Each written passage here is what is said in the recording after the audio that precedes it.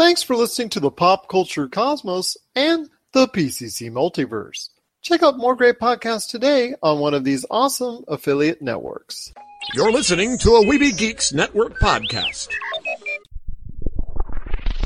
You're listening to the ESO Network, your station for all things geek. The Tangibound Network. Check it out. TangiboundNetwork.com. Listen to this show, the latest episode, every time. A proud member of the Gonna Geek Network.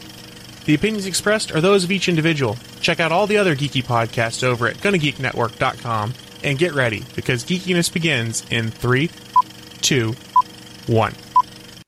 On this week's show, we have our thoughts on Ant-Man and the Wasp. Will Anthem bring EA back into gamers' good graces? And we honor a comic book legend. All this and more as we once again delve into the Pop Culture Cosmos. Welcome to the Pop Culture Cosmos. And we're back with another episode of the Pop Culture Cosmos. My name is Gerald from Pop Culture Cosmos and Game Source. We truly appreciate you tuning in to our show each and every week. But it wouldn't be a Pop Culture Cosmos without my good friend.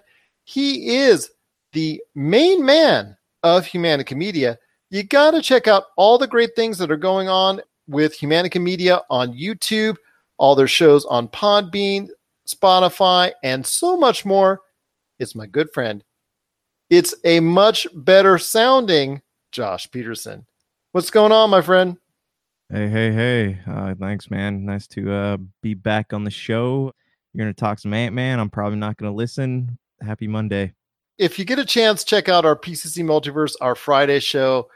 This man gutted it through, but just made sure I did not ask him to do any karaoke. That's for sure. But it's going to be a great show we have for everyone out there. We've got a lot to talk about, including what's coming up for EA when it comes to their auspicious game that's being made by the folks at BioWare called Anthem. We're going to talk about that for a little bit and see if that's the game that's going to get EA back, because they've been really on the outs with the gamers when it comes to public relations and things of that nature. So we're going to be talking some Anthem coming up here in the show. Also as well, we're going to pay tribute to a comic book legend, Steve Ditko, who passed away this past week at the age of 90. We're going to talk about his contributions to the comic book realm and also what his efforts have meant to the MCU. We've also got from E3 2018, our final interviews that we have in the bank for you. We've got Douglas Hoyabu from Retro City Games. He's going to be interviewing the folks at Mixer, talking about that great streaming service to see how well it matches up in the marketplace from E3 2018. Speaking of E3 2018, Josh, I know you got something coming up that you recorded that's just out of embargo. It just lifted. What are we going to debut for you on the show today? I got an interview with Ren Vickers of 704 Games. We're talking about NASCAR Heat 3. And, you know, as we've discussed, there is a surprisingly large amount of fans that are really into this game. You know, I put it up on YouTube yesterday and it's already hitting some pretty high numbers. So, yeah, definitely stay tuned if you're into that. Tell your friends, tell your neighbors. I'm sure they would love to listen into. Absolutely. If you're into NASCAR at all, check out our interview coming up later in the show as well. But first, Josh, it is Ant-Man and the Wasp. It has debuted out in theaters here domestically. It's being rolled out gradually worldwide. It's already garnered close to $80 million in its first weekend, which is a solid hit for Marvel. Since this is the last Marvel entry of the year, we can pretty much say at this point, it looks like they've had 3 solid to great hits on their hands. And, well, first Black Panther blew it over $1 billion easy. Infinity War, over $2 billion there. Both of those did extremely well.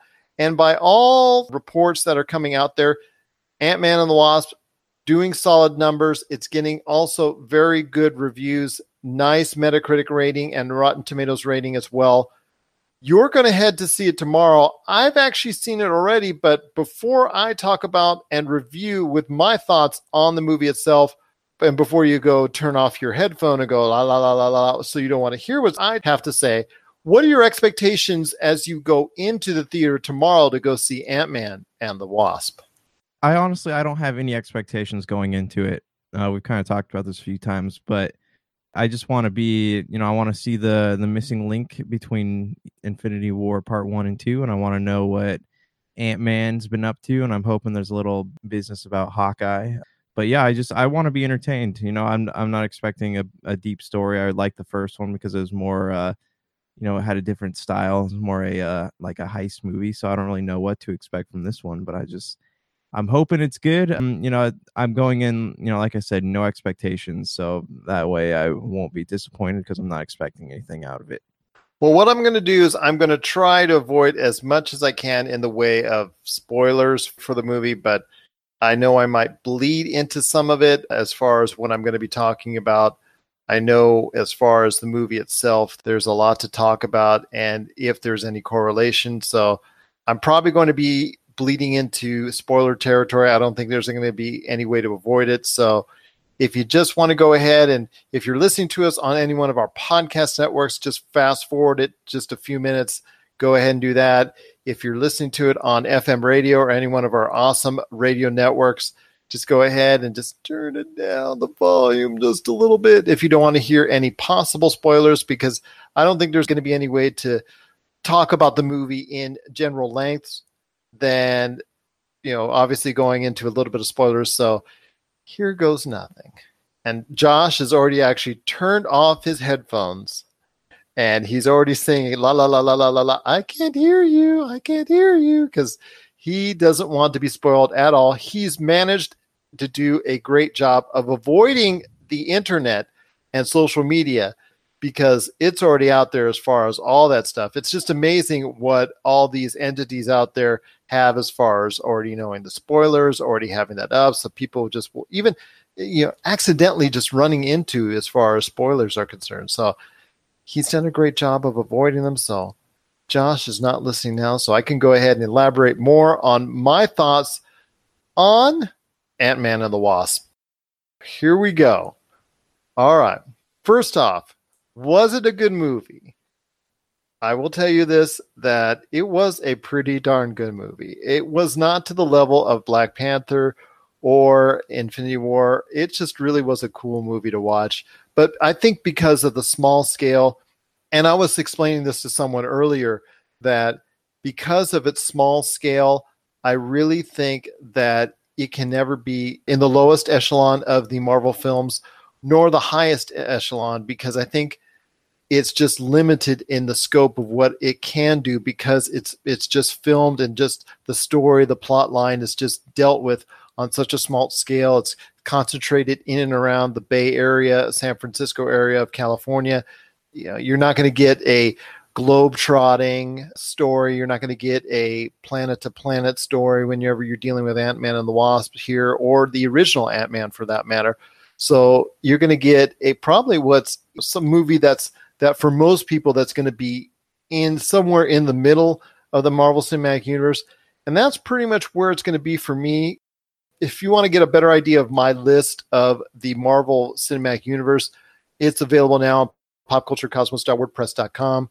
I will be updating it at some point with this movie, but it will be in my top 10 of the MCU because I thought it was a really cool flick. I will say this. If you are looking for the film to answer a lot of questions in regards to upcoming for the next Avengers movie, you're not going to be able to find much of it. If you miss 3 lines of dialogue, basically, that are just spoken almost offhandedly, then you're probably going to be able to just realize that, hey, this is just a self-contained movie because there's just 3 lines of dialogue that give anything away to a possible theory or theories behind how the rest of the Avengers that are still alive at this point in time that made it through Avengers Infinity War can actually go ahead and try and get out of the current predicament that the universe is in right now, thanks to Thanos and Avengers Infinity War. And there was a great line that somebody added. There are 2 cutscenes after ending one of them. One of the best lines of the actual film while I was watching was actually made by a member of the audience, but I'll have to elaborate on that down the road because that even gives away more. But if you think it needs to be an essential part of your Marvel Cinematic Universe watching, it's not. You can watch the next Avengers coming up without having seen this film, and they'll probably just explain it to you within the first 5 or 10 minutes anyways of what's going on, and so you can catch up real easily. But should you see Ant-Man and the Wasp? I definitely think you should, because this is a fun flick. It is one of the funniest movies in the Marvel Cinematic Universe. It doesn't take itself seriously, which I think is a really good thing. And for the most part, it allows Paul Rudd to be a comedian. It allows Michael Pena to steal almost every scene that he's in. And those two, with their comedic talents, are really good. Evangeline Lilly is really strong as a character as the Wasp in this film. It's really giving her a chance to shine, and she does so very well. If you're looking for a lot of Michelle Pfeiffer in this movie, who plays Hope Van Dyne, you're not going to get as much as you like because she doesn't end up being in the movie until the latter stages, although she does make her presence felt when she's in the movie. So just want to give you a heads up on that. Michael Douglas, he does actually a pretty good job as well in the movie. He is central to a lot of things going on within the film. But again, it's all centralized. It's all self-contained pretty much. And it's still on such a smaller scale compared to even the other movies like Captain America Winter Soldier, Captain America First Avenger, or whatnot, that are a little bit smaller compared to the planet-hopping movies of the Thor movies or the Avengers movies. But it's still no less a outstanding film that people should watch. It is, of the 3 movies that have come out this year by Marvel, it is number 3. But that's not necessarily a bad thing. It is actually a really fun film, a really strong film. If I'm rating it on our star system that we use at popculturecosmos.wordpress.com, I'm going to give it 4 out of 5 stars. It's a really strong film. Like I said, about an 8 out of 10. And it's a really fun film to watch. Very funny. Very, very funny. I think a lot of people are going to like it. A lot of scene stealing in that movie.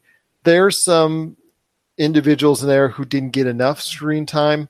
I think when it comes to Ghost, her character was not introduced very well. I would have liked a better explanation or given her some more screen time on that.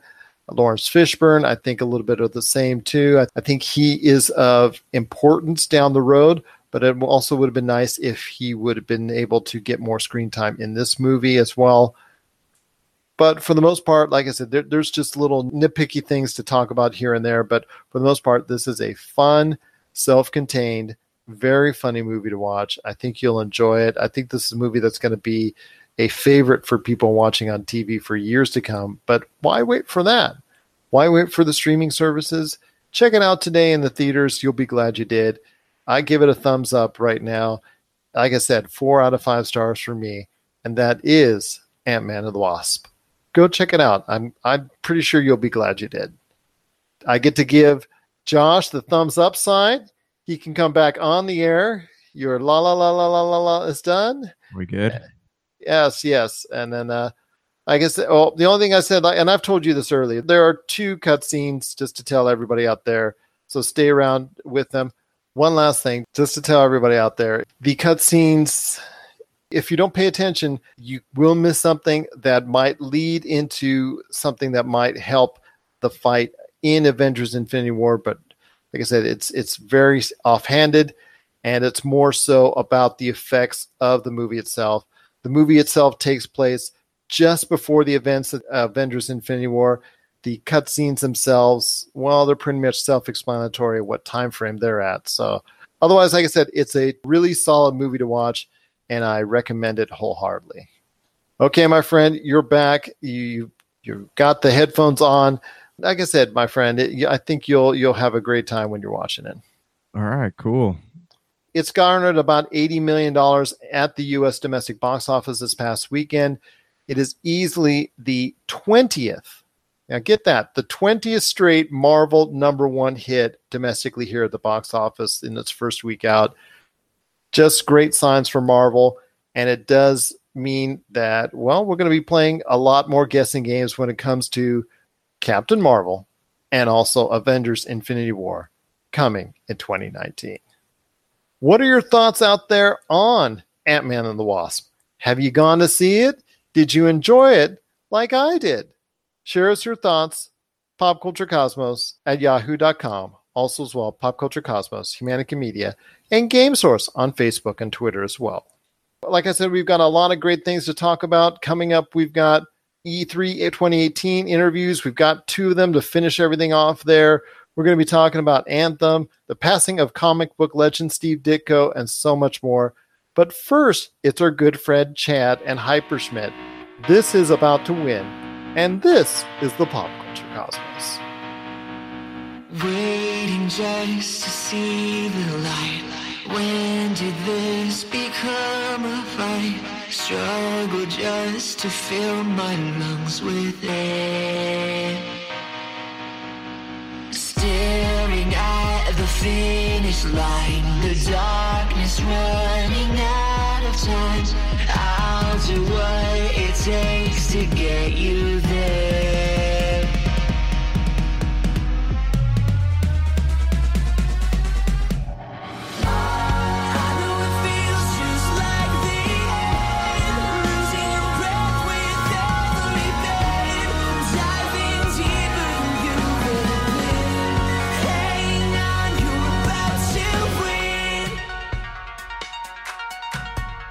Hopelessness is not a choice, 'cause now you can't ignore my voice. Push right through, 'cause this is not the end.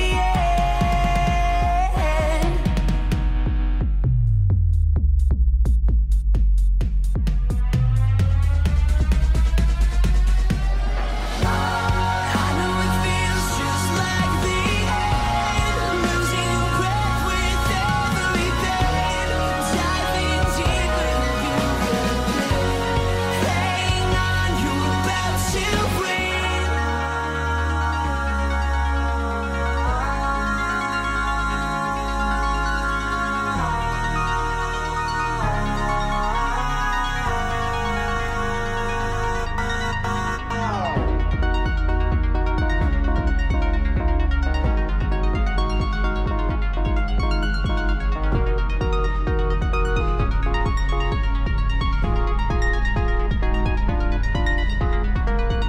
Yeah, you got me. Yeah, you got me. Yeah, you got me. Whoa. Yeah, you got me. Yeah, you really got me. Yeah, you got me. Yeah, I just gotta hear you say, yeah, you got me. Yeah, you really got me. Whoa, I just need to hear you say, yeah, you got me. Yeah, you really got me. Yeah, you got me. Yeah, I just gotta hear you say, yeah, you got me. Yeah, you really got me. Whoa, I just need to hear you say. I know it feels just like the end, losing your breath with every pain, diving deeper than you could. I know it feels just like the end, losing your breath with every pain, diving deeper than you could. You're listening to the Pop Culture Cosmos. Nothing's better when grilling your favorite meal than adding some delicious Wheelie Q rubs, seasonings, and gluten-free barbecue sauce. Made with the finest ingredients, Wheelie Q products pack a ton of flavor to your meals, whether it's ribs, chicken, steak, hamburgers, fries, or vegetables. To get your hands on some of these tasty Wheelie Q items, head on over to www.wheelieq.com, and a portion of all profits made will go into finding a cure for spinal muscular atrophy. Pop Culture Cosmos listeners, act now and get 15% off your order just by entering the promo code POD1, that's POD and the number 1 at checkout. For the tastiest food on the grill, Nothing's better than Wheelie Q items today at wheelieq.com.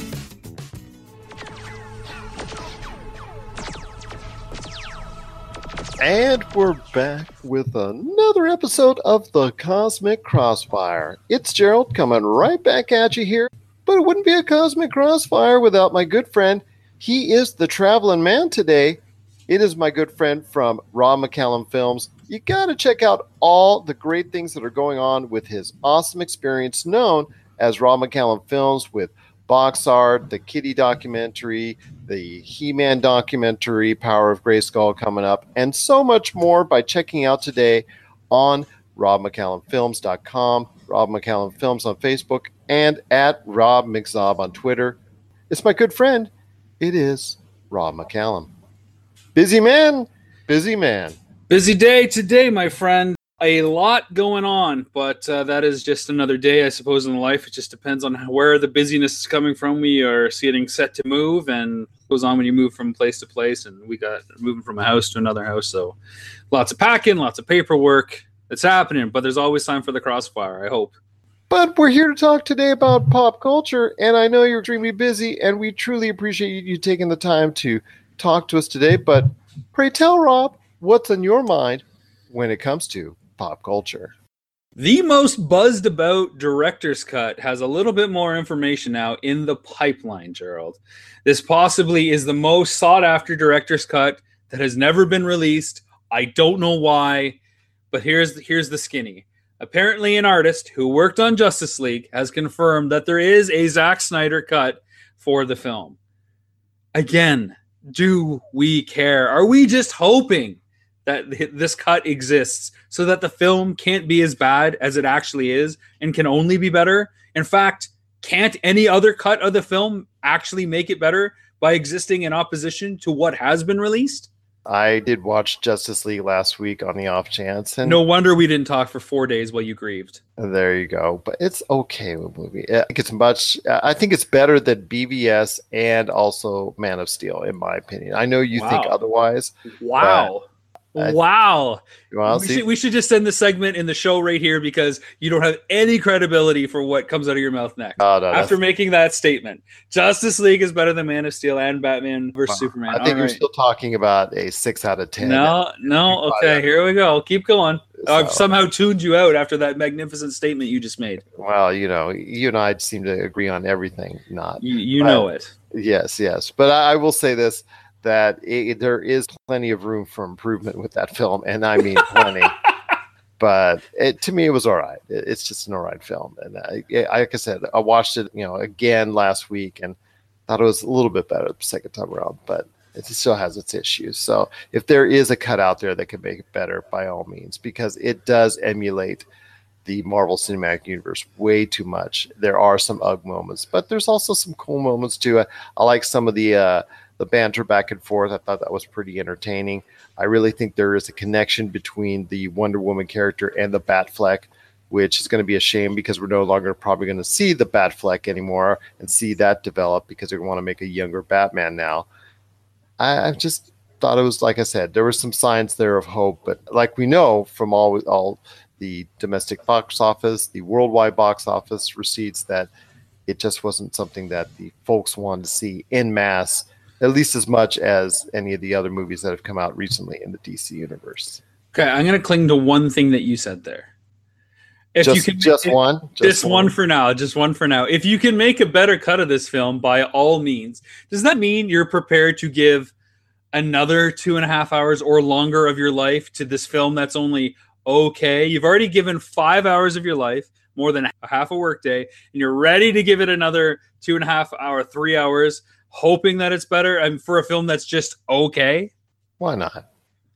Because there's so many things to watch out there, Gerald. You know this. I know this. We talk about that repeatedly. Have you seen this? Have you not seen this? What's next in your queue? We know there is a ton of content out there. I don't have time or a place on my list for a second version of a film that was only okay, even if I wanted to agree with you that it was a 6 out of 10 or a 3 out of 5. I'm not saying I am, because I don't agree that. Even if I wanted to, I don't have time for a second chance film that I didn't love enough the first time. I'm still waiting for that 4-hour director's cut of Blade Runner 2049.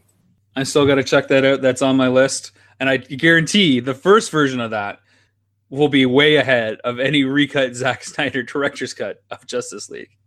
Well, which cut of the Blade Runner? That's for sure, because there's so many out there. In fact, maybe there's even ones that we haven't seen. All likely. What else is interesting in the talk of spin-offs and other movies is an Optimus Prime spin-off has been suggested now. In the wake of Bumblebee getting his own standalone film, there's reports that Optimus Prime will get his own spin-off movie. Now, correct me if I'm wrong, don't the Transformer films already feel like the Optimus Prime show? Why do we need a spin-off of Optimus when the 6 films or whatever are pretty much only focus on him as the main robot? All I hear when you say that is, in the back of my head, Shia LaBeouf just screaming it so annoyingly, Optimus! Optimus! Why would you go ahead and do a spin-off on him when, like you said, it's been so centralized in all these films, and he's been the cornerstone of all of them. Well, but that was, I think that was the week when we had like 7 new trailers drop. Bumblebee versus Lego Movie 2, the sequel, in which we liked better for whatever reasons. We never got around to it because I think we ran short one week on like International Trailer Day on that one Friday. And both of those trailers dropped along with How to Train Your Dragon 3 and Immortal Machines or whatever that was. They all dropped on the same day. But those two I thought were really interesting because they were spun off from an existing film. So I'll throw it to you now. Which movie are you more excited for? Lego Movie 2, given what you've seen, or Bumblebee? Well, Lego Movie 2 didn't even really look that good, but I would put it miles ahead of Bumblebee because I have zero desire to see Bumblebee. Absolutely zero, because I am done with the Transformer franchise. It's been played out. It's done. There's a reason why the numbers kept sliding down and down and down and even more down with each and every one. It's just that it's done. I did love the Lego Movie when it came out. I thought that was really enjoyable, but so far I've not seen anything to really impress me when it comes to the Lego Movie 2 as well. I got to tell you, on paper, I would agree 100%. But Rob McCallum does always a little bit of digging about what's going on here. I thought the Lego Movie 2 looked, or Part 2 or whatever it's called, felt really boring. Nothing felt fresh. Felt like an extended joke that had already hit its punchline and was digging and hoping for more laughs. It just feels like it's not going to be what the first one was. Hope it does well for everybody involved, I'm not excited. For me, it's like Deadpool 2, because that's when I saw it. That's exactly what I was thinking. But then I started looking at Bumblebee, and it really starts... Well, we'll start with this, the nostalgia factor. Transformer fans are going to love the fact that you have a Bumblebee movie with the original Volkswagen Bug car that Bumblebee was known for back in Generation 1, the original Transformers cartoon and toy. So he's going to love... They're all going to love that. All the fans are going to love that. But what really got me is the director. Travis Knight is directing the Bumblebee spinoff. Now, Travis Knight, if you don't know that name, he is a critically acclaimed artist that works for Leica, the stop motion company behind Coraline, and he directed Kubo and the Two Strings. Both of those films are really excellent for me. They have really great storytelling and an emotional through line that kind of resonates around the world. And for that reason alone, I'm much more interested in Bumblebee, more than any other Transformer film, should I say. Travis Knight is the reason that I would eventually check out Bumblebee. I'm not going to race to the theater to see it, but I definitely will check it out because of who's in charge there. Let me ask you this, though. From what I've seen, it looks like just a normal setup for every other Transformer movie that's been out there. What do you think that's going to be different that he's going to be bringing to the Transformer mix, and especially in the case of Bumblebee? I think there's going to be much like Jurassic World had that relationship with Blue and Chris Pratt's character. I think you're going to see a really solid relationship between Bumblebee and the girl that's the lead character. I think you're going to find that there is that sort of human-pet dichotomy and relationship going on, but then it's going to evolve a little bit more than that. And I think that's going to be what anchors the story all the way through. Okay, I'll take your word for it. If it does prove to be something special, then you know what? I may even check it out when it hits a home video standard, because as of now, I have a home video stand. You're just gonna go down to the corner with a guy selling papers for $2 and check out the home video stand. Home video standard, I said, as far as streaming. You're all ready to jump on me today. I'm ready to go. Yes, you must have way too much coffee, my friend. Lots of coffee. Lots of coffee. Well, we truly appreciate you swigging back a couple of cups before you came on the show, and appreciate your inspired performance right here in the Cosmic Crossfire. I'm inspired by our discussion today. I'm inspired to quit talking about pop culture for another week. Fair enough. Fair enough. Rob, it's always so great to have you on the show. And of course, a part of the Cosmic Crossfire right here on the Pop Culture Cosmos. Rob McCallum Films is back with a vengeance. This year, we're set to release Power of Grayskull, the definitive history of He-Man and the Masters of the Universe, which chronicles the ultimate 80s billion-dollar franchise, Masters of the Universe. See exclusive interviews and hear untold stories from the people responsible for creating the world of Eternia, a place full of magic and science, and learn about the craft of creating action figures and animation. Power of Grayskull drops this year and is just one of our many projects at Rob McCallum Films. And we're back with the Pop Culture Cosmos. This is Gerald Glasser from Pop Culture Cosmos and Game Source. Thank you so much for tuning into our show, and we truly appreciate everything that you do for us as far as listening to our great programming. If you want to check out a listing of all of our shows, when they're playing, where they're playing, because we are being played all around the world 7 days a week on online radio stations in the US, Canada, the UK, and Australia. Or you want to check us out on over-the-air FM radio or any one of our over 30 podcast networks, we've got a scheduled listing right there for you. And that's going to be at Pop Culture Cosmos on Facebook or Pop Culture Cosmo on Twitter. Josh, I know you got a lot of great things going on with Humanica Media. So give us the lowdown, my friend. What is going on with Humanica Media? Just new Topicocalypse. That's it. You can catch the last episode now if you want to on Podbean, and then there's a new one going up tomorrow morning, which you can definitely check out. I don't actually know what it's about yet because I haven't edited, but yeah, it's going to be good. And also Podcast Radio Network. When are we on, Gerald? Tuesday night, 7 p.m. Eastern, 4 p.m. Pacific on the Podcast Radio Network for Attack of the Humanicans. We're on Mondays and Fridays on the Podcast Radio Network, and we're also, like I said, 7 days a week on online radio, and you can always find us on Podbean, Spotify, Apple Podcasts, and over 30 different podcast outlets. My friend, I know you've gotten a chance to check out a lot of the action so far when it comes to Anthem. You know, I know it was shown off heavily at E3 2018. I know it garnered a lot of critical praise and awards as far as from the outlets that got a chance to see it up close and personal. They just showed off the 20-minute primer that they showed to the press at E3 2018. They just transferred that video and made it available to the public. Got a chance to look at it myself. I know you've got a chance to take a look at Anthem and what it's all about. Before I get into my thoughts with the game, what are your thoughts with Anthem in regards to maybe being a bounce back for EA after the Mass Effect Andromeda Star Wars game, single player story, and everything that seemed to be going on, Battlefront 2, and all that drama that EA itself has created? Tell us your thoughts on Anthem. Honestly, like, I know a lot of people who are super excited to play the game. I'm not. You know, there are just far too many games like that out there already. So I don't know what they're going to offer me that I can't get elsewhere. And the fact that you have to play it with people, I don't know, it bothers me. And like, I think EA they have pretty much destroyed BioWare. BioWare is a story-oriented, they're a studio known for story-oriented games. They're not good with multiplayer games. You know, everyone's super stoked about Anthem, but I feel like it's going to be like, you know, some of the many other games that were big titles at E3, but then kind of faded into the bargain bin within the first 2 years that it was out. I think the combat looks cool. And, you know, the fact that your buddies can, you know, you and your buddies can basically take, it's like, it reminds me a lot of, reminds me of a mixture of Monster Hunter and for me, it reminds me a lot of Destiny.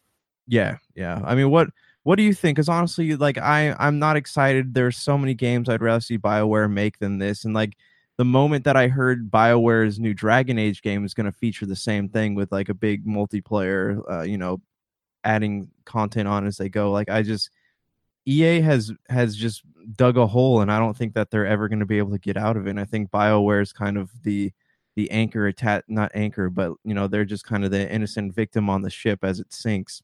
Well, first off, I know a lot of their harsh feelings on single player content came as a result of their debacle with Mass Effect Andromeda. I can pretty much tell you that they took their displeasure on single player games and single player narratives out on what probably would have been a great Star Wars game that the studio headed by Uncharted creator Amy Hennig and what she was developing. They basically canceled that game right out late last year, and they also go ahead and canceled out the studio. She's currently forming her own independent studio, I believe, at this point in time, but still. Right.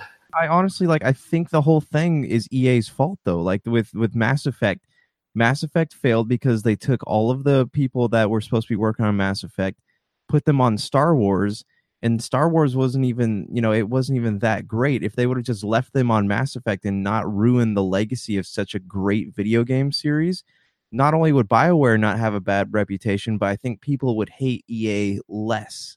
They were, for at least 2-3 years straight, the most hated company in all of the US. But they were turning around that in good favor with the fans. They were starting to get really good vibes from the fans as far as their overall outlook. But like you said, in 2017 was a turn for the worse with all their poor decisions there. And it looks like it's continuing. With Anthem, this is supposed to be one of their benchmark games that they're looking forward to when it releases in early 2019. A game that's supposed to have this central hub area where you go for storylines and missions and things of that nature. And then you go out into the world itself with 3 co-op players, so you can play up to 4 people at one time. Then you go out and tackle the missions there. You tackle whatever wildlife or monsters that are out there or other space alien races or whatever that you meet out there. To me, like I said, it blends a lot of what Destiny is all about already. And like you said, there's stuff that's already been out there that do similar things. I'm not in love with it either, but I know a lot of money and a lot of backing is behind Anthem. Otherwise, they would not be giving it as much hype and as much promise as they are trying to give it. I know they're riding a lot on their early year hopes of 2019 on Anthem. And to me, that's quite a concern because, like you said, Mass Effect Andromeda should have been given this kind of love. The Mass Effect series as a whole should have been given this kind of love. And it's a shame if we'll never see the Mass Effect series reignited again. That's a terrible thing if that's the case. But we can hold hope that Anthem is actually going to be something more than what you and I are expecting. But I will say this. They are treating it like a AAA game. They are treating it like a top shelf game and something that they want to commit to for at least the short term in a big, big way. But if it fails, this is bad. Like that's it. And there's no EA will. I think, besides sports, I don't think that EA will ever be able to venture outside of the sport genre again. And or outside of Battlefield. But here's the thing. Even Lucasfilms is looking to find somebody else to develop their games. So everything's up in the air. And, things are even up in the air at Lucasfilm right now. But I know there's like a 10-year contract that they signed, I think, in 2015. So, but you're right. If there's a performance issue, if it doesn't meet up to standards, either quality-wise or performance-wise, I'm sure there are clauses in there that Lucasfilm can find an out on if they want to go ahead and switch development studios on their future EA game, on their future Star Wars games. Right, and here's another thing too. Like I mentioned before, BioWare is the indentured servant on the boat that is EA, and if that goes down, then BioWare is just an innocent victim of it all. But they can't. That's it. They can't do anything. So EA has effectively, their hatred of single player games, I think it's a plague, and it has ruined BioWare, one of the greatest story driven game companies out there today. And honestly, I don't see Anthem pulling the numbers that they thought that it would. I see it being another case of Lost Planet, where everyone was like, oh, this game looks amazing, it's going to be so great, and then it ends up not performing well. I remember seeing it at E3 before it debuted with Capcom, because Capcom, I believe, was the publisher of it. And it looked really like something that had a lot of promise. And unfortunately, after 2 or 3 iterations, it really just turned out not to be the case. Yeah, well, even right off the bat, the reviews weren't that great. Like they were expecting it to get 9s and 10s, but ended up getting 6s and 7s. This is true. And I mean, you got to admit, they are building the hype on this game, and they have done a very solid job, even with the backlash from BioWare as far as Mass Effect Andromeda and what you're talking about when it comes to Dragon Age Inquisition. They are still doing an admirable job of being able to promote Anthem as something that is garnering a lot of hype, whether we like it or not, whether we have favorable opinions at this point or not. They are doing a very solid job of making it a top shelf AAA game. Whether or not the execution is there is still up for grabs. It's still wait and see. I am not endearing myself to the game as of this point, but I could be turned around if I think it's going to be something worth looking at. But I agree with you on that as far as their position with BioWare in recent past and their position on single-player games and single-player narratives as a whole has been disappointing. And with a lot of fans like you and I who really just enjoy single-player narratives for whatever reasons that we enjoy playing them, it just seems like it's been disappointing, their whole attitude when it comes to the single-player narrative. Yeah, and that bothers me. I have no goodwill towards them whatsoever, and maybe the game will be good. I'm sure some of my friends will pick it up, but I have no interest in playing it at this moment in time. Well, hopefully they can turn around the minds of both you and I, because if Anthem is a bust and you lose the Star Wars license, that is a really hard and difficult thing for Electronic Arts, aka EA, to go through, because then you have a situation there where you only have FIFA, you only have Madden as your really 2 Star Wars, and you've got the Battlefield series. That's it as far as quality games that you've got continually producing.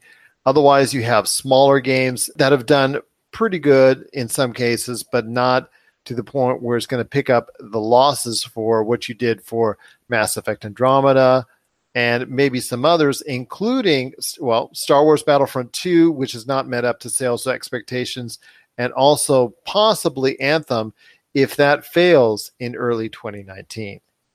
What are your thoughts out there on Anthem?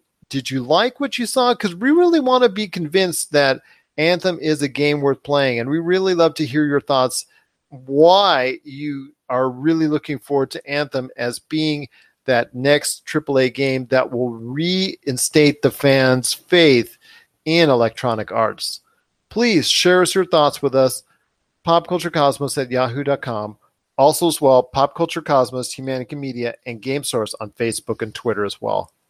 Coming up next, we've got 2 great interviews for you from E3 2018. We've got Douglas Hoibu at the Mixer booth, and then also we've got Chad Smith and Josh Peterson talking to the folks at 704 Studios regarding their upcoming game, NASCAR Heat 3. This is the Pop Culture Cosmos. Greetings, wrestling fans. This is Dave Dynasty, host of the Dave Dynasty Show, the podcast that every week brings you nearly 2 hours of pro wrestling goodness from the Midwest. We feature interviews with the legends of the past, stars of today, and the prospects of tomorrow. We have segments that feature classic wrestling audio, whole episodes devoted to the history of Midwest pro wrestling, and much, much more. Do not miss an episode of the Dave Dynasty Show. We are available on all podcast platforms, or you can access past episodes and all of our social media links by visiting davedynasty.com. Be good, be safe, and keep on growing. Hey guys, this is Doug from Pop Culture Cosmos, and I'm here with Ben from the streaming company Mixer.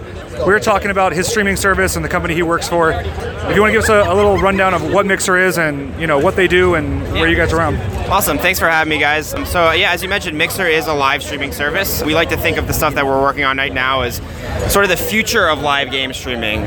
So we've bet really big on interactive, and so making viewers and streamers having an experience together that's different than just chatting and watching. And so we have a whole set of tools where viewers can press buttons and actually change the game of the gameplay of the streamer itself. For example, in Minecraft, you can pretty much summon any element in the Minecraft game and have it pop up in the streamer's world while they're streaming the game. And so we're working really hard with game developers and publishers to create these new types of streaming experiences that go beyond just watching content and instead kind of blur the lines between playing as well. At the same time, we're invested really much in a lot of other differentiating features in the viewing space. We have a feature called co-streaming that allows streamers to join their streams up to 4 at one time. So you basically have a quad box experience where you're seeing everybody on the screen streaming at one time. This is perfect for games like PUBG, Fortnite, squad-based games where you want to see a perspective of each person in the match itself. And it really adds that sort of differentiated viewing experience that you can't get on other platforms. And lastly, another feature that we've really invested heavily in, what we love about as well, is called Hype Zone. And so Hype Zone uses advanced machine learning to detect streamers across Mixer that are streaming in very intense, exciting moments. So we have this channel for Fortnite, we have this channel for PUBG, for Realm Royale, and Rainbow Six. And basically, if you're a streamer on Mixer and you have 5 players left in your Fortnite game, we know that, we can detect it, and we will automatically host you on our Hype Zone channel. So you can go from 0 viewers, never had more than 5, to all of a sudden thousands of people are watching you at the most intense moment of your Fortnite game, cheering you on, ready to see if you can get that victory royale. And it's really good for streamers who are just kind of getting started and trying to grow an audience and find their space on the platform to get in front of people that really love that type of content right away. Well, I know I own as well as doing this, I own a retro video game store in Vegas. Yeah. And a lot of my customers and stuff like that, they want to be a streamer, and they see Twitch as this big, daunting, untouchable thing, almost like YouTube, where I feel like Mixer's become that new approachable. As far as on the ground level of it, people come in talking about Mixer. I don't hear as much about Twitch. I know that probably makes you happy, but it seems like those are the things you're doing right. Is that something you're going to implement into more games or expand on as far as the viewer dump or the hype moments you guys are talking about? Yeah, exactly. I mean, so to be clear, we're all about community. We want to make sure that our community is a positive, welcoming place that anybody can get started, to become a part of. I think you talked about getting started with streaming. We've made it really easy. So we've integrated directly into Xbox One, we've integrated directly into Windows 10, and we have apps on iOS and Android that let anybody basically become a streamer in just 2 or 3 clicks. And so you don't have to download software, you don't have to buy very expensive streaming PCs and hardware kits. It's all there, you can get started and easy to go. And with our discoverability tools that I kind of just mentioned, with Hype Zone, if you're playing Fortnite and you're doing well in Fortnite, you have as equal of a chance to get in front of thousands of people than someone who is already established on Mixer, because we're not discriminating based off of just your status on the platform itself. We're trying to make sure that people can find you, discover you, and be part of your community and as well the part of Mixer community. Well, that's awesome, guys. Thank you, Ben. I hope you guys got a better sense of what Mixer is and what they're doing for the community and how the future of streaming is going to go. All right, thanks for talking with me. You're listening to the Pop Culture Cosmos. Hey, what's up? This is Chad at E3 2018. I'm here at 704 Games with Ren Vigors. Ren, how's it going? It's going well. How are you? Nice, good. Hey, thanks for coming out. Oh, thank you so much. We're so excited to be here. We were just playing your brand new video game. Yep. Do you guys want to give them in 2 minutes, tell them a little something about the game that they're going to be seeing this year compared to last year? Sure. And tell them just about the game, yeah. Right on, yeah. So we're here showcasing NASCAR Heat 3. It comes out September 7th on the Xbox One, PS4, and PC. And our main improvements are, we still have a 40-car multiplayer, but what we're doing is we're adding in tournament and competitive type features and leaderboards. And then in our career mode, we have developed a fantasy, we're calling it the Extreme Dirt Tour. So it's a fantasy starting point for players to work through 8 different dirt tracks, a whole season of dirt racing to then lead into the NASCAR Truck Series. Camping World Truck Series, the NASCAR Xfinity Series, and then the NASCAR Monster Energy Series. No, real quick, I want to stop you on the dirt track real quick. Sure. We were playing it back earlier, and you were saying that it's not just tracks that people are like used to. You've got some fantasy tracks in there, some cool stuff like that. You want to touch base on that a little bit more? Absolutely, yes. It's 8 tracks total, and it's a mix between fantasy ovals. There's a fantasy road course, and then there are real-world dirt tracks that we've got in there, and then we've got these hybrid, is what I'm calling them, tracks that are real-world asphalt tracks that we put dirt on. Okay, cool. Well, one really cool thing that stood out to me was in the game, just like in real life, most of us aren't going to get the chance to go about 200 miles an hour in a car, but this game takes you pretty close to the life of a real NASCAR driver.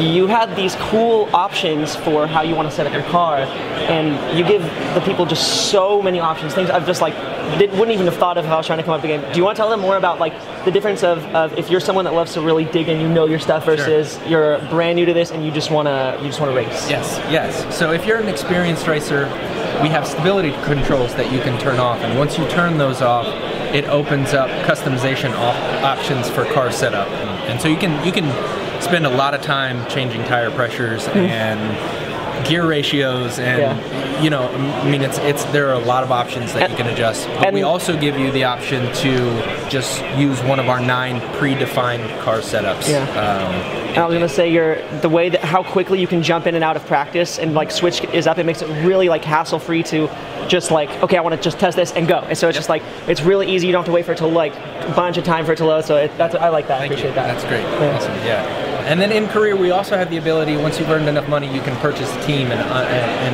have some owner-type tasks where, you're hiring personnel or upgrades or things like that. That's so tight. Cool. Well, definitely check out this game, you guys. Josh, you were saying something? What's the release window? What's going to be the release window on that? We are releasing September 7th on Xbox One, PS4, and PC. Nice. Cool. Awesome. Do you have any plans for Nintendo Switch with this at all? Not currently. Okay, cool. Awesome. Well, hey, thank you so much. Thank you. It's been such a pleasure. You guys let us play these awesome games. We were swerving around on the track. Usually, most of the time, I used to just turn around on the Daytona 500 and ram my friends. This game, we were having so much fun with it. The handling is great. The way that the draft feels is really, really fun. It's really intuitive. So you guys have to check this out. It's going to be awesome, and we'll see you guys later. Thank you so much. Thank you. If you're tired of sifting through flea markets for rare and unique games, we can help. Retro City Games in Henderson, Nevada, only 5 minutes from the Las Vegas Strip, has all your favorite gaming staples, classics, and a wide selection of rare games with new stuff always appearing on our shelves. Come in and chat with Nicole or Doug about your love of games and watch as they help you complete your collection or find your childhood favorite. And don't forget, Retro City Games loves trade-ins. So if you have any Nintendo, Super Nintendo, Sega, Xbox, PlayStation, or even PC games, come in and visit Retro City Games today. Welcome to the new metropolis of gaming, Retro City Games. And we're back to close out the show. This is the Pop Culture Cosmos. We truly appreciate you tuning in to this week's broadcast. Josh, just want to make sure everybody knows out there, we did have a major loss in pop culture last week. Steve Ditko, who was the co-creator of 2 of the most important characters right now in the Marvel Cinematic Universe and also in the Marvel comic book universe as well. He did pass away at the age of 90. It was a very unfortunate loss in the comic book and also as well the pop culture community. He was the co-creator, I should say, along with Stan Lee, of Spider-Man and Doctor Strange are some of his more notable creations. He did create many other characters within both the DC and Marvel universes, but obviously when it comes to importance, it all starts with Spider-Man and Doctor Strange. I did hear about that, yes. You know what always makes me sad about Steve Ditko is the fact that there's a lot that went on behind the scenes that we'll never be privy to because he did very few interviews and he's very reclusive even after he left Marvel and started doing his own thing. I know he had a brief stint at DC, but yeah, there's kind of a falling out there and we'll never really know what happened between the two of them. I wonder just how many people know who Steve Ditko is and what he did. I know he's not solely responsible for the creation of Spider-Man, but he did a lot of drawing and he helped create Doctor Strange.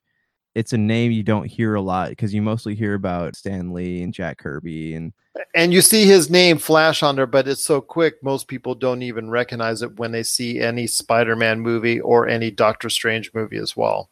Right, correct. So there's just a history there that not a lot of people know about. Obviously, the big comic book fans know, and it's become he's kind of a pop culture icon, but he kind of reminds me of Halliday in Ready Player One. You know, they had that big, him and the other guy had that big fight, and then one of them retreated from the world, didn't really talk to anyone until right before his death. But I'm glad that he's getting remembered for his accomplishments, and it's, even if it has to happen posthumous, I hope that people actually do some research to find out what he did and what kind of effect that he did have on the comic book world.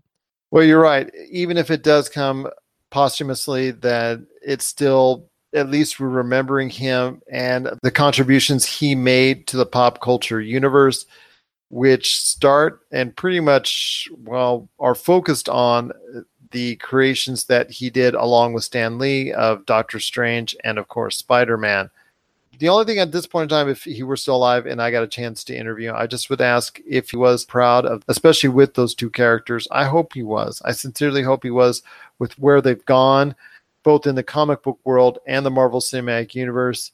But I cannot thank him enough for all of his contributions, for all of his characters, but especially Spider-Man and Doctor Strange. So our best thoughts to his family, our condolences, and our prayers go out to you, to the family of Steve Ditko, the co-creator of Doctor Strange and Spider-Man, unfortunately passing away last week at the age of 90.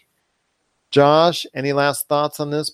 No, I mean, I just encourage everyone, even in pop culture, there's people who just read headlines. So a lot of people who aren't really as deep into the world as we are, they might come across a headline and see, oh, Stan Lee did this. And, they know things from what they read on headlines, Stan Lee, Steven Spielberg, stuff like that. But I encourage you to dig a little deeper, because sometimes your favorite heroes, your favorite storytellers, your favorite novels, they have a history that's a lot deeper than what you'd think. Like, I was talking to my dad earlier today, and we were talking about Pulp Fiction novels, the genre of Pulp Fiction. Anytime you talk about Pulp Fiction, they're like, oh, the Quentin Tarantino movie. And that's kind of ruined the fact that a lot of these like great writers, you have Robert E. Howard and Edgar Rice Burroughs, you have stories, you have Conan, you have Tarzan, you have Solomon Kane.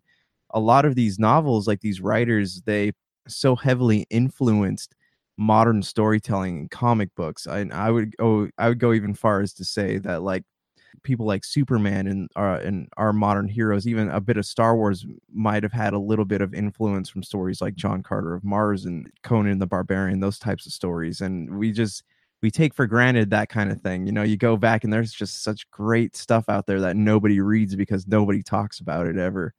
I agree with you on that. And it's not spoken very much of delving into those past great works that are out there that, like you said, influence a lot of what we have come to know in pop culture that was emanating in the 70s and 80s and 90s, that took from a previous generation of great pulp fiction work that's out there. So if you get a chance, check that out. And also, if you get a chance, check out the actual storylines and comic books that Steve Ditko had a hand in writing in, like the beginning series of Doctor Strange or the original series of Spider-Man, and get a chance to learn more about the history of where those two great characters came from, because you're going to be seeing them real soon in 2019 as part of, well, almost likely in both those cases. But as we know, another Spider-Man Homecoming is already in production at this point in time. And we know Doctor Strange, that's already been greenlit for another sequel in the Marvel Cinematic Universe for Doctor Strange. So the creations of Steve Ditko live on, but these pulp fiction stories live on in other facets of our pop culture. And it's up to you out there. And hopefully you get a chance to check out all of this great work from the past and understand why these things that we love so much now and where they came from and what influences they had and making them so good today. If you have any thoughts out there on the passing of Steve Ditko and want to share your thoughts, hey, no problem at all. Please share it with us. PopCultureCosmos@yahoo.com. Also as well, Pop Culture Cosmos, Humanica Media, and Game Source on Facebook and Twitter as well. Well, we've got a lot of great things that we've got in store for you coming up in future episodes. Like, first off, on Friday, we're going to be talking about The Rock's new movie, Skyscraper, also as well, Hotel Transylvania 3. Those are coming up as far as great movies, but also we've got Comic-Con on the way, EVO on the way, and we've got a lot to look forward to in pop culture. The summer's not over yet, and there's a lot more left to do. Josh, any last thoughts on the way out? No, I think I'm good. I'm going to go see Ant-Man tomorrow, and I'll chat with you a bit about it on the next episode. All right, sounds good, my friend. That truly sounds like a plan indeed. So for Josh Peterson, this is Euro Glassford. It's another beautiful day in paradise right here in the Pop Culture Cosmos. We thank you for listening. And here's hoping you have yourself a great day.